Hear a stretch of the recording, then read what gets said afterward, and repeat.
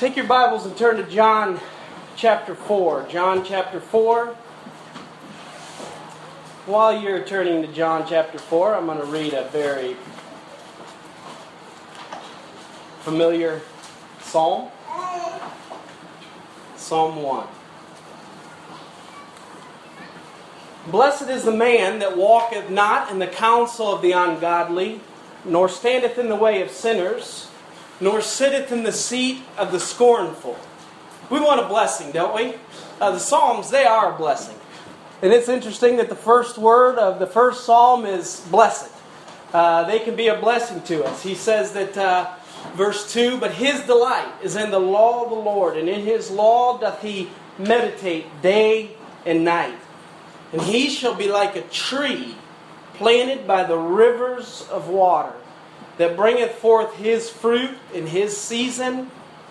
His leaf also shall not wither, and whatsoever he doeth shall prosper. We want to be like that tree. We want to be like that tree that is fruitful, that's not withering up, that's not drying up. I would assume that all of us want to prosper, and we don't want to be that withering up tree. And it's easy in our Christian life to kind of come up empty at times, to feel that we don't have anything to offer, to feel like that maybe there's no life, or that we're dried up. And that's what we're going to look at in John chapter 4. The passage here is the story of the Samaritan woman, and we know we've had several messages on that here at Wellspring. That's where we got our name, Wellspring, from John chapter 4 and verse 14, where Christ promises that there be living water as a well springing up into everlasting life. And we know this passage, how that Christ said that he must needs go through Samaria. And we know the reason why he wanted to go through Samaria is because there was going to be a woman there he'd meet at the well. And he was going to offer her this living water. Look at John chapter 4 and verse 13. Jesus answered and said unto her, whosoever drinketh of this water shall thirst again. Talking about the water in the well. They're going to thirst again. We're going to have to keep drinking.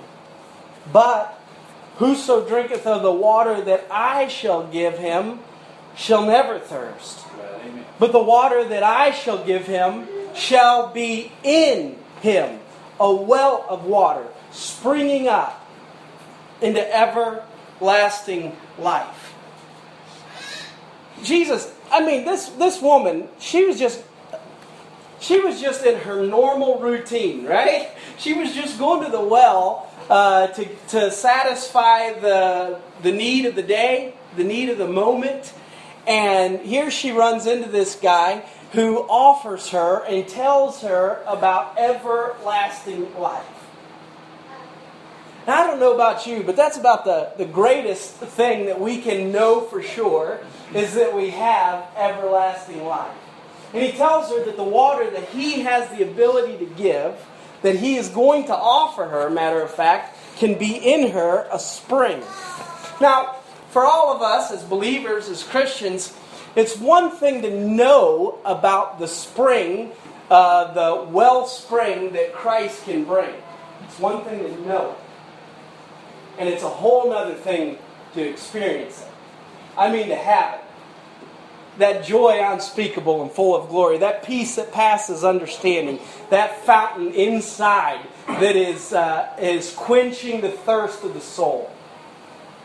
That is meeting the needs. To experience the spring, the living water, is so much different than knowing about it. I had knowledge. So he tells her how. He tells her how she can have this everlasting life. In verse 26, Jesus said unto her, I that speak unto thee am he. He's talking about, I am the Christ. I am the Messiah. I am the living water. I am the everlasting life. He says, I am the way, the truth, in the life, and no man cometh unto the Father but by me. He offers her this living water. He offers her this wellspring deep inside of her, and He is the source of it. He is the source of the living water. And she accepts it. She receives it. She believes that Jesus Christ is the Messiah. She believes that He is Christ. Look at verse 28. The woman then left her water pot and went her way into the city, and saith to the men, Come, see a man, which told me all things that ever I did. Is not this the Christ? She believed that it was. Amen. Verse 30, Then they went out of the city and came unto him. Skip down to verse 39. And many of the Samaritans of the city believed on him for the saying of the woman, which testified, He told me all that ever I did. I thought that was interesting that she left her water pot there and she went into the city. You know what? The moment that she met Christ, and more than the moment that she met Christ, the moment that she experienced Christ's living water in her, the moment that she experienced that spring of life, she left her water pot. You know what? Her priorities changed. All of a sudden now it was more important for her to go and to tell what had happened than for her to just meet that temporary need of the moment. She had experienced everlasting life. She'd experienced the living water. And you know what? This woman, what she did, should be our template, should be our example of evangelism. As Wellspring, we want to live up to our name. That's what we want to do. We want to be able to quench the thirst of the souls of men and women and children that are seeking truth, that are dried up, that are not content with the things of this world, not content with the priorities of this world, not content with the missing link that is Jesus Christ in our heart. As you've said before, man, if He is not in us, we are missing something. If He is not in us, we are missing something. And this woman, she didn't have any salesmanship. She wasn't following any type of program. I mean, you know how long this lady had been a follower of Jesus Christ? About, maybe an hour. You know what I'm saying? And this woman, she was probably not what, you would think would be the most prime suspect for delivering living water. I mean, we'd already know that she'd had 5 husbands at this point, but she went and she told them what happened to her. Now, it was convincing. It was convincing, but what she did not do is she did not go to try to have some great argument of trying to convince them that Jesus was the Messiah with all this head knowledge. This was exactly what she was doing, is she was living out what Jesus said would happen to her. That there would be a spring that would come from the inside and that it would flow out. And that is exactly what she was doing. She was just telling the good news of Jesus Christ out of an overflow. Can you picture her? When she went to the city to tell these folks about this Jesus, come and see a man, it wasn't with this head knowledge. It was with a swollen heart. It was with a joy that was obviously on her face. I mean, you could see it in her eyes that she had just experienced life like she'd never experienced it. That's what it is to evangelize. That's what it is to from a deep overflow. I mean, we need to be sincere. We need to be honest about our relationship with Christ and not put on a face. None of those things. But boy, when we experience His peace and His joy, and when we get close to Him, we're all to minister of Jesus Christ. But I would say that I wouldn't just do it because you have to. I mean, He does command us, the Great Commission. I would do it because we want to. It's because we've been close to the Lord and we've experienced His peace and joy. And really, the best way to minister is out of an overflow. And if we minister out of an overflow, it won't drain us because it's an overflow. We had too much anyhow, so we had to give it away. When we tell the good news of Jesus Christ, it should be something that comes flowing out of our heart. You know, the Holy Spirit, this is the living water that He's talking about that would be in us. That's the indwelling Spirit. That energizes us. You know, the Holy Spirit in us, when we're full of Spirit, when we're full of His presence in our heart and in our life, this flows through us. There's nothing dry about it. There's nothing mechanical about having God's Spirit. His Spirit is alive and living. And my goodness, it has the power to change us. You know, I don't want my Christianity to be dry. Don't want it to get stagnant. Now I know that at times it can. At times we can get what feels like empty, that we can get what feels like dry. I want to take an example of some geography here from the land of Israel and try to make a point about this being filled with God's Spirit. In Israel, the locals, they described the bodies of water that surround them as the dead, the med, and the red.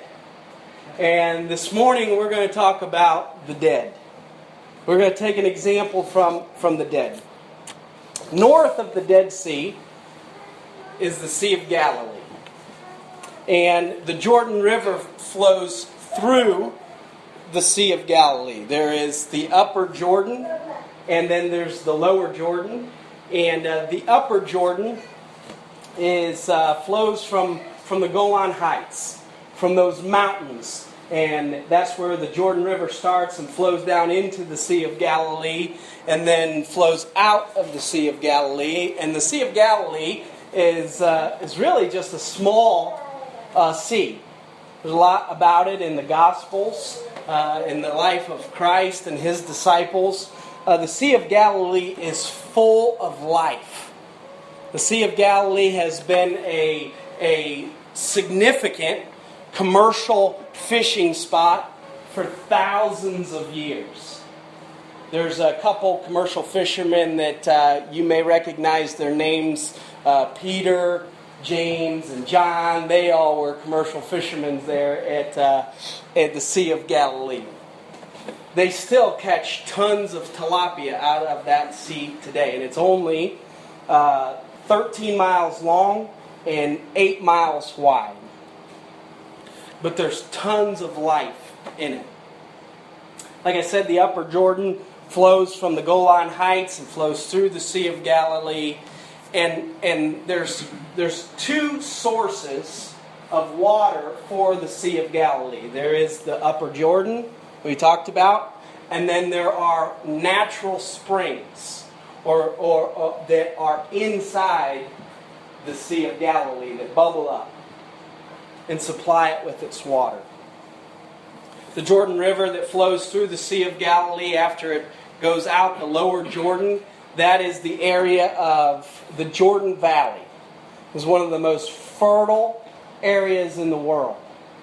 It has it's perfect for farming, fertile soil, and plenty of water there. You remember the story when Joshua and Caleb went into the Canaan land and they talked about all the fruit there and how great it was and the grapes, remember? And it was promised that they'd go into the Canaan land, the land flowing with milk and honey. It's a fertile land, great for life. But then the Jordan flows into the Dead Sea. And it's called the Dead Sea because there's no life. There's no life. There's no fish. There's no life in the Dead Sea. And one of the significant things about the Dead Sea is there's no outlet. There's no water flowing out of it. And so because of that, there's tons of minerals, in the Dead Sea, but none of them get washed out. They all just stay in there, and it's concentrated. It's so buoyant that you don't swim in the Dead Sea, you float. There's no fish and no sign of life. And so here's the application. In our Christian life and in our walk with Christ, we want life, don't we? In our life, we want to have life. We don't just want to, survive and go through. We want to be surrounded with life and the fruit of it and the joy of it. We want to enrich other people's lives. And we have the power to do that because of Christ in us, the living water. We want to be more like the Sea of Galilee, right? Than we want to be like the Dead Sea. You don't want your life to be just dead. No sign of life in it. Just existing. So the first source of water we're going to look at is that sea, or that river of Jordan, the upper Jordan, that flows in. This is a picture of God's Word. In Ephesians chapter 5 and verse 26, the Bible says that He might sanctify and cleanse it with the washing of water by the Word. The Word of God is likened to water that's flowing. Just as we read in Psalm chapter 1, that blessed person that delights in the law of the Lord, they're going to be like that tree planted by the rivers of water, bringing forth their fruit in their season. Their leaf will not wither. Whatsoever they do shall prosper. Why? Because of the Word that flows through it. You say, how do I get the Jordan River to flow through my life? How do I get the Word of God to flow through my life? I thought, it's all about positioning. It's all about positioning yourself in the right place. The Sea of Galilee just happens to be lower than the Golan Heights. And just happens to be in the path of the river, the water that's flowing. And I think we as believers, we as followers of Jesus Christ, we know where the tap is, don't we? We know where God's source of water comes from. He's given us His Word.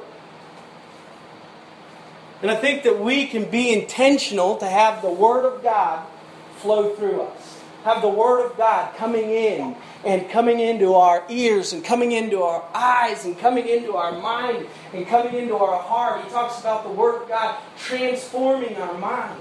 So many times, I don't know about you, I'll read the Bible and think, what did I just read? I'm thinking about other things. Maybe it's just me, I don't know. Do you guys do that too? You read the Bible and you read down through it and you just finished the chapter. But if you had a quiz on it, my goodness, you wouldn't do so well. But you know what I believe? I don't believe that was a waste of time. Not one bit. I believe it's just like water flowing through. And if you keep the water flowing through your mind and through your heart, you know what one thing will be? You'll be cleaner. That water flowing through the Sea of Galilee, boy, it keeps it clean and keeps it fresh. We gotta position ourselves to say, hey, I gotta keep the water of God flowing through my life. When someone comes up to us and we need to help them and we need to give them, hey, look, I believe God's Word is the answer for all of our problems. I do. I'm convinced of that. I'm convinced that God's Word has the answer. And so if we're not allowing it to flow through us, when we run into someone that maybe needs a word of encouragement or needs some hope or needs some help, if we're empty ourselves, how can we give? How can we flow out to them? How can we give to them? That's what it is, that Holy Spirit bringing things to remembrance that we've read or God has helped us with or God's ministered us with. We got to position ourselves under the Word of God, lower than the Word of God. That mental picture is saying that, hey, my life is subject. My life is subject to the Word of God. Hey, the Word of God is my final authority. Not saying that I do everything right or I know all the answers, but I'm just saying, hey, when there comes a decision in our lives and we have to say, hey, as a follower of Jesus Christ, the Word of God is what I stand on. No matter what this world says. No matter what this world does. no matter which direction it goes, it doesn't change our direction. It doesn't change our mind because we're settled on the rock, which is the Word of God. And to understand, hey, I've got His Word, and it's what fills me. If you're feeling empty, if you're feeling like, hey, my water level's getting pretty low, it's really hard for me to minister to others, it's hard for me to be a blessing, maybe we got to get under the spigot, position ourselves right to where God's Word is flowing in us and flowing through us. This will stop us. Having that consistent flow, having the Jordan River flow through our life will stop us from drying up spiritually. And we can dry up spiritually pretty quick, can't we? I mean, we can be just, wow, Lord's great, Lord's good, and then, just a little while later, it's like dry. Just dry. Empty. Completely empty. So we have to be intentional to keep ourselves positioned under the waterfall of God. Just allowing Him to pour over us and pour through us. Look, He is our source of everything. And if we're going to be a blessing to our children, if we're going to be a blessing to our spouse, if we're going to be a blessing to other believers in Christ, if we're going to be a blessing to anyone and have a lasting difference, a spiritual difference, we've got to have the Lord fill us up. And He will if we position. That water's flowing. That water's flowing. The Word of God is flowing. And it doesn't matter who tries to stop it. You can't stop that powerful river. You can try and dam it up, but it's just going to keep flowing. It's going to keep flowing. The Word of God liveth and abideth forever. You can't stop it. You just got to position yourself to get in it and be soaked in it. I mean, just swim in it. Just saturate ourselves in the Word of God. The second source of the Sea of Galilee is those inner springs, those natural springs. That is the Holy Spirit. And that is our source. We have the Word of God that flows through us and flows in us, but we have the Holy Spirit at salvation. The Bible says that Jesus Christ said that He was going to send the Comforter, the Holy Spirit, and that He would come and lead us and guide us into all truth. That Holy Spirit, that's God. The Holy Spirit is God. He lives inside of us. You talk about power. You talk about energizing. You talk about being able to be filled with life. To have His Spirit inside of us and to be able to minister to us. Hey, how do you experience the Holy Spirit of God? By salvation. By being born again. By accepting Jesus Christ as our Lord and Savior. Just like the Samaritan woman. Just like her, to experience Christ and then to experience His Spirit in us. The Bible says in 2 Peter chapter 2 and verse 17, that whole passage in 2 Peter chapter 2 is talking about like false teachers and false doctrine and false religion, false worshiping. And he says that they're like wells without water. Trying to live the Christian life without the Holy Spirit is like wells without water. You can have this form of happiness. You can have this form of eternal life or religion or some. But my goodness, there's just no life without the Holy Spirit. You cannot live the Christian life without the Holy Spirit in you. That's what brings the transformation. That's what brings the power. Is God's Spirit in us. Hey, you and I, we can't understand the Word of God. The Bible is not a textbook. It is so far from anything that any man could ever write. It is so much more spiritual. It's so much more eternal. It's so much more heavenly. And the Bible, we need the Holy Spirit to teach us. He has to open our eyes. And who better than the author than to teach us the Word of God? The Bible says in Corinthians, the natural man, that's the one that has not been born again, the natural man receiveth not the things of God, for they are foolishness unto him. Neither can they know them, because they're spiritually discerned. Have you ever heard someone say, I read the Bible, but it doesn't make sense? I read the Bible, but and not saying that it makes sense to me completely, but my goodness, as you accept Jesus Christ as your Lord and Savior, and you have the Holy Spirit in you, slowly but surely the Bible begins to make sense. Slowly but surely the Bible begins to feed us and to help us. My best advice to someone that can't understand the Bible at all is to get saved, to get born again, to experience the Holy Spirit in us, to then begin to lead us and guide us into all truth. Because without it, my goodness, trying to figure something out that's spiritual, trying to figure something out that's eternal with only the natural mind is impossible. This Holy Spirit teaches us, it guides us. We want to be like that Sea of Galilee that has so much source of water. But there's something else about it. It doesn't just have these sources coming into it. The Sea of Galilee is consistently flowing out. That's what feeds the Jordan Valley. That's what makes that valley so clean and so clear and so fresh. And that's what keeps that sea so clear and clean and fresh. Let's keep the water flowing. You know what the problem is with the Dead Sea? It doesn't have any water flowing through it.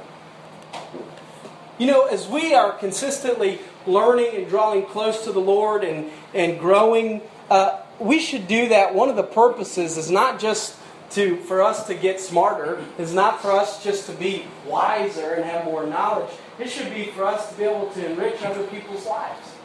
It should be... The Lord doesn't just grow us up just to grow us up. He grows us up so that we can serve Him, so that we can serve others, so that we can minister to others. That's what our purpose is so that we can help others because of Christ in us. And so when we get all this, what we think is knowledge and wisdom, and we only use it for ourselves, it ends up becoming an ugly thing. The things that we get, that's what grace is. That's what it means to grow in grace, is the blessings and the gifts that God gives us, we use it for others. Look, why does God give folks gifts? He gives us gifts, doesn't He? He gives each person talents and abilities and gifts. He tells us that. Does He give that for our own good or for others? He tells us that He gives the gifts to be a blessing to the church. And so He will source us to be able to be a blessing to others. And if we don't, we become the Dead Sea. If we're not flowing out, being able to minister to others. Sometimes in ministering to others, you don't always see the results. And that can be discouraging. But the results so many times are down the road, or farther than you can see. The effects of your grace and the effects of your blessing are further down the road. It's not right now. And besides that, we shouldn't, I know that it's human for us to want results, but we really shouldn't be worried about the results. All we're supposed to do is just allow God to flow through us. And as long as He's flowing through us, we'll consistently stay full. We'll consistently have His joy and His peace. By ministering to others and helping others, by giving of ourselves. And when I say giving, I'm not just talking about money. I'm talking about getting involved in other people's lives and ministering to others. Just like the Samaritan woman. That's what she did. As soon as she experienced God, as soon as she experienced Him, what was the first thing she did?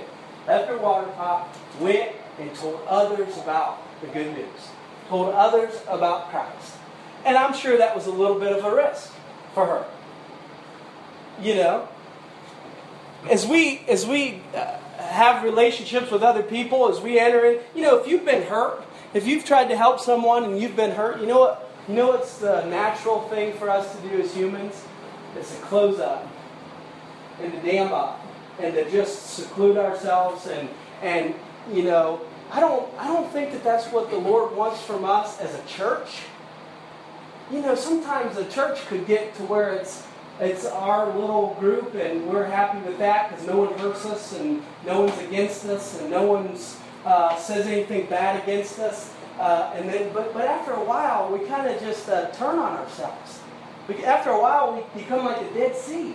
I think the church should be where we allow God and beg God to flow through us so that we can affect the world out there. That's what we want for the church. We want to affect this community. We want to affect the world, right? With the good news of Jesus Christ. The same is true in our lives. It takes some risk. It takes some risk to get involved in someone else's life, to minister to them, to help them. But it's worth the risk. It's worth the risk. It's if you've been hurt, if you've been heartbroken by someone else, it would be easier just to close up. But I think the Lord would have us to open up. First get filled up, and then open up. Open up to be a blessing to others. Open up to help others. In your Christian life, if you're here today and you've been dry, you feel like that you're empty, you feel like that you don't have anything to give for others from the Lord, position yourself. Ask God to fill you. You know what it is. You know how to do it. Get in the Word of God and begin to seek the Spirit of God inside of us. Walk in the Spirit. If you feel like you're getting stagnant,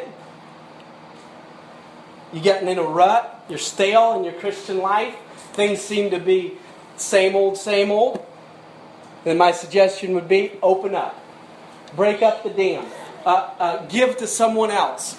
Get involved in someone else's life. Be a blessing to someone else. My goodness, I know you've experienced this, but sometimes when you help someone else, when you are a blessing to someone else, when you go and help someone that's in need, so many times when you're done with that, when you do that, it seems like it's you that gets the greatest blessing.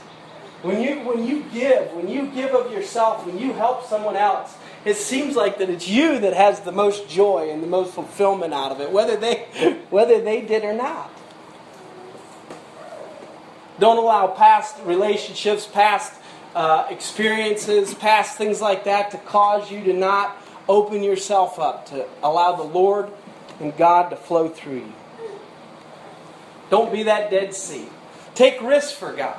Take risks for God. As we close, Wellspring, I want us to be living water. Living water flowing through us. As we want to be a church that evangelizes, we want to tell other people the good news of Jesus Christ. The best way to do that, I believe, the best way to do that is for all of us to be our own individual Wellspring. It's the best way. If we had some program, if we had some scheduled time for us to do evangelism, it may work and God may bless it. But my goodness, what if our lives were all just well springs? Just water bubbling up. In the morning, we were intentional to get filled with God and allow Him to help us in prayer and in reading of the Scripture and in fellowship with Him. And then how would that affect our day when we go to work and when we minister to our families and all those things? I believe that we would be able to, no matter what folks say, there are a lot of people out there that are really thirsty. There's a lot, in the professional world, we have a way of putting our face on and just doing our job and doing it with a smile and all that sort of stuff. There's a lot of folks that come to work and go through their daily lives that deep down inside, they are hurting. They are empty. If they experience the love of Christ and the joy of the Lord through us, that is the best way to experience, to evangelize, to preach the Word of God. Amen?